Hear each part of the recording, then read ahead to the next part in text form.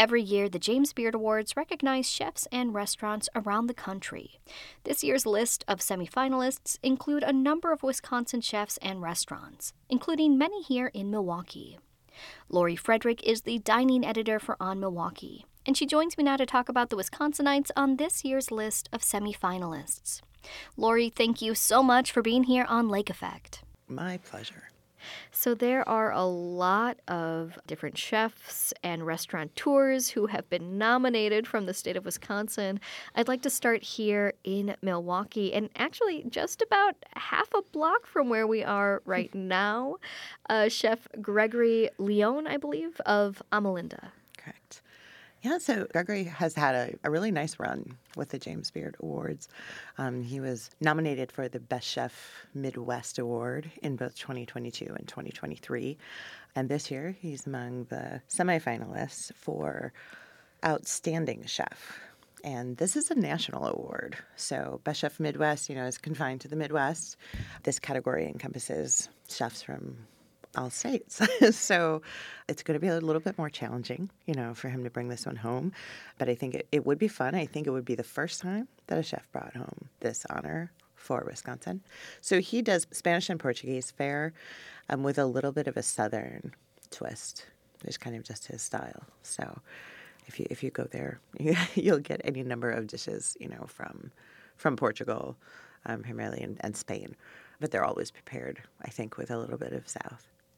Well, and kind of on the note of collegiality among chefs, there are a couple restaurants, one that is not in Milwaukee, one that is, that do have kind of a close relationship, or at least some of one of the chefs worked for a long time, I know, at Odd Duck. So we have Odd Duck here in Milwaukee that is nominated. We also have Medium that is nominated. Correct. So let's start with Odd Duck, because they've been around for the better part of a decade, if not already a decade. And the restaurant was started by Ross Bachhuber and his partner, Melissa Buchholz. The restaurant was the product of the space. So they looked around. They had some concepts floating around in their head for what they wanted to do. And they ended up in this really interesting space that was like an eco-friendly retail shop. And the way that it was configured, they had a nice big space for a bar and a dining room, but a very small space for the kitchen. So they decided, as a result, that they would do small plates. And that was probably a good idea for the space. But the way they decided to do this, which was changing the menu of small plates every single day, grew to be a challenge, and their menu got bigger. They started with a small plate menu that had a few entrees, but that quickly went by the wayside because people really did like the idea of shareable plates. Ross was also always the chef and owner, but he really shared that space with other people that he hired. So if you were in the kitchen, as a sous chef or I don't even think they stick to the regular titles there. But if you worked in that kitchen, you more or less were a contributor to that menu. So everybody would come up with ideas. They would kind of present them to one another. They got one day to figure them out, and then they went out for service. And one of the things I've always admired is that their approach is so experimental. They're not working on these recipes for months before they present them to the public. Sometimes it's really just like this one-off idea that they threw together and knew they could replicate. And they're never very far off the mark. Like, I've never had something there that is a fail, right? It's always just, wow, I respect these guys for going there. But there's been so many chefs. It's almost become like a creativity training kitchen. I mean, the place is fueled by people who are creative and people who want to express themselves, people who are into food from around the world.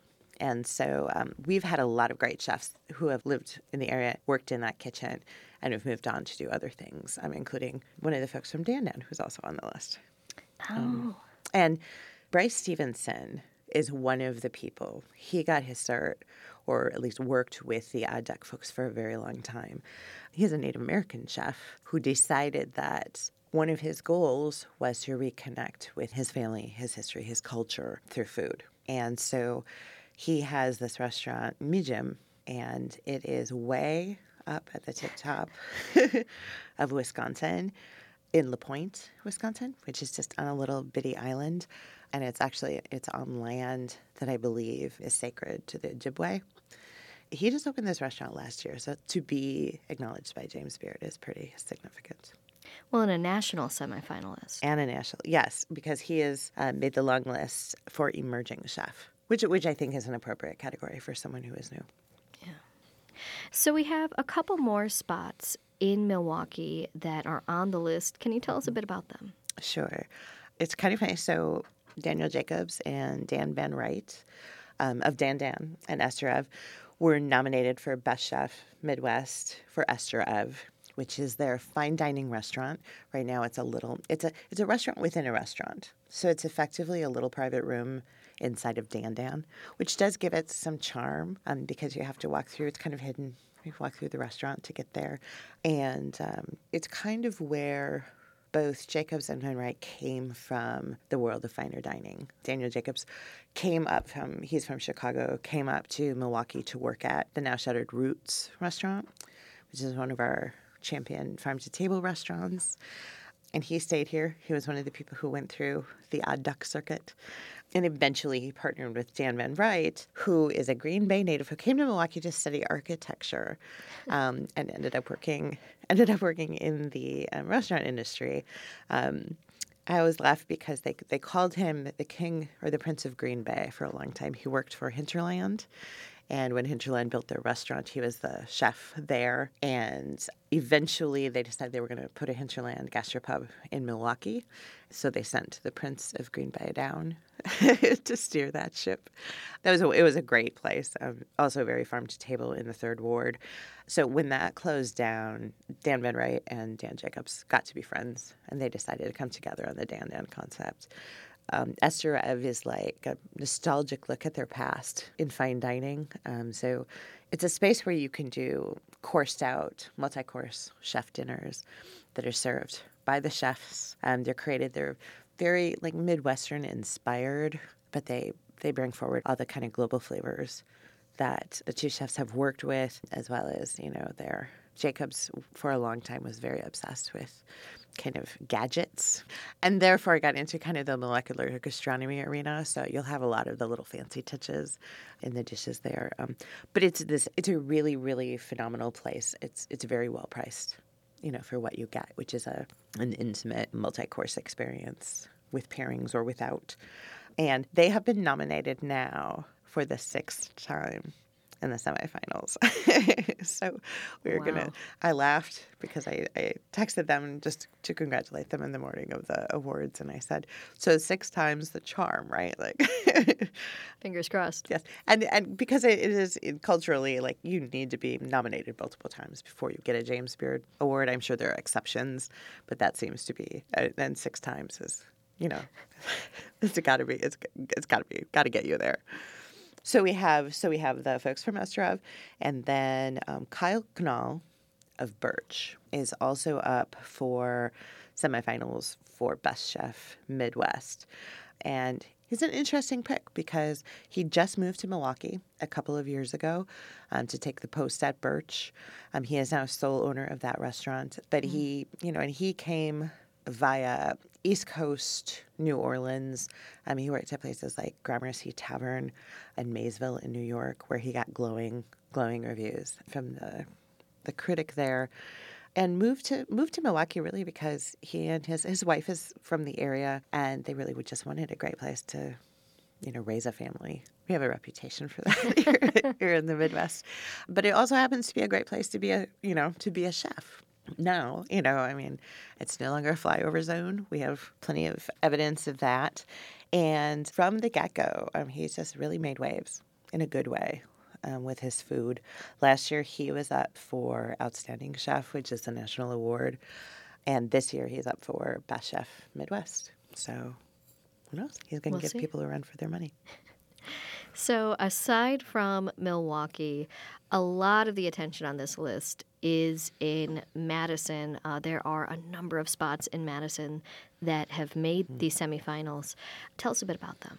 Yeah. So we'll start with Mint Mark, which is a fairly, it's a few years old. But definitely, what would I say about it? I mean, kind of falls on the list of what a modern restaurant is. I mean, and you go there and it's a place where you're going to have an exceptional experience, an exceptional food, exceptional drink, but it's kind of in that mid-tier sort of category.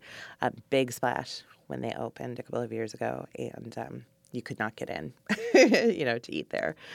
Then we have places like, I will admit, I don't know a ton about Pasture and Plenty. I have not been there, but they are a semifinalist for Outstanding Hospitality. That seems to be a strong suit, honestly, for restaurants in Madison. There is a culture of hospitality there that I guess I kind of note no matter where you go. Maybe it's the nature of the city itself, people coming there from kind of all over the U.S. and the world, being a university town. I don't know. But they're up for Outstanding Hospitality, also a national award. Siovata Idari is the owner of Coco Va Chocolatiers in Madison. She is up for Outstanding Pastry Chef, which is something I don't think I've seen a chocolatier in this category before, but she is definitely deserving. I mean, she makes beautiful confections as well as, different pastries and things in her shop. And she has connections to Milwaukee. She started her career as a lawyer and spent a bunch of time here and actually started her chocolate business here, kind of gifting colleagues with sweets. She told Testing me the water. she told me that making chocolate was really her stress reliever. Being a lawyer is not without tension, and that she got through most of her early career, and then decided that that's really what where she wanted to head. And she's made waves. She's gotten international awards, and so very deserving there. And the last one is in Bay City, Wisconsin, and this is Chef Shack Bay City. This is a woman-owned operation that has a history of being in the James Beard Award nominations category. Early on, they were nominated for awards, and then they seem to have taken a break. But they're back on this list, and it's actually really good to see because, I wonder how many people, if you ask them where Bay City is, if they would be able to tell you.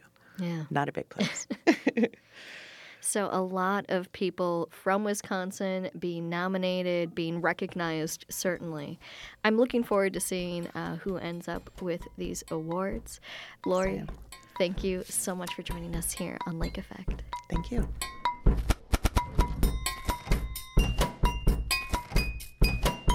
Lori Frederick is the dining editor for On Milwaukee. At WUWM.com, you can find our previous conversations about dining in the city.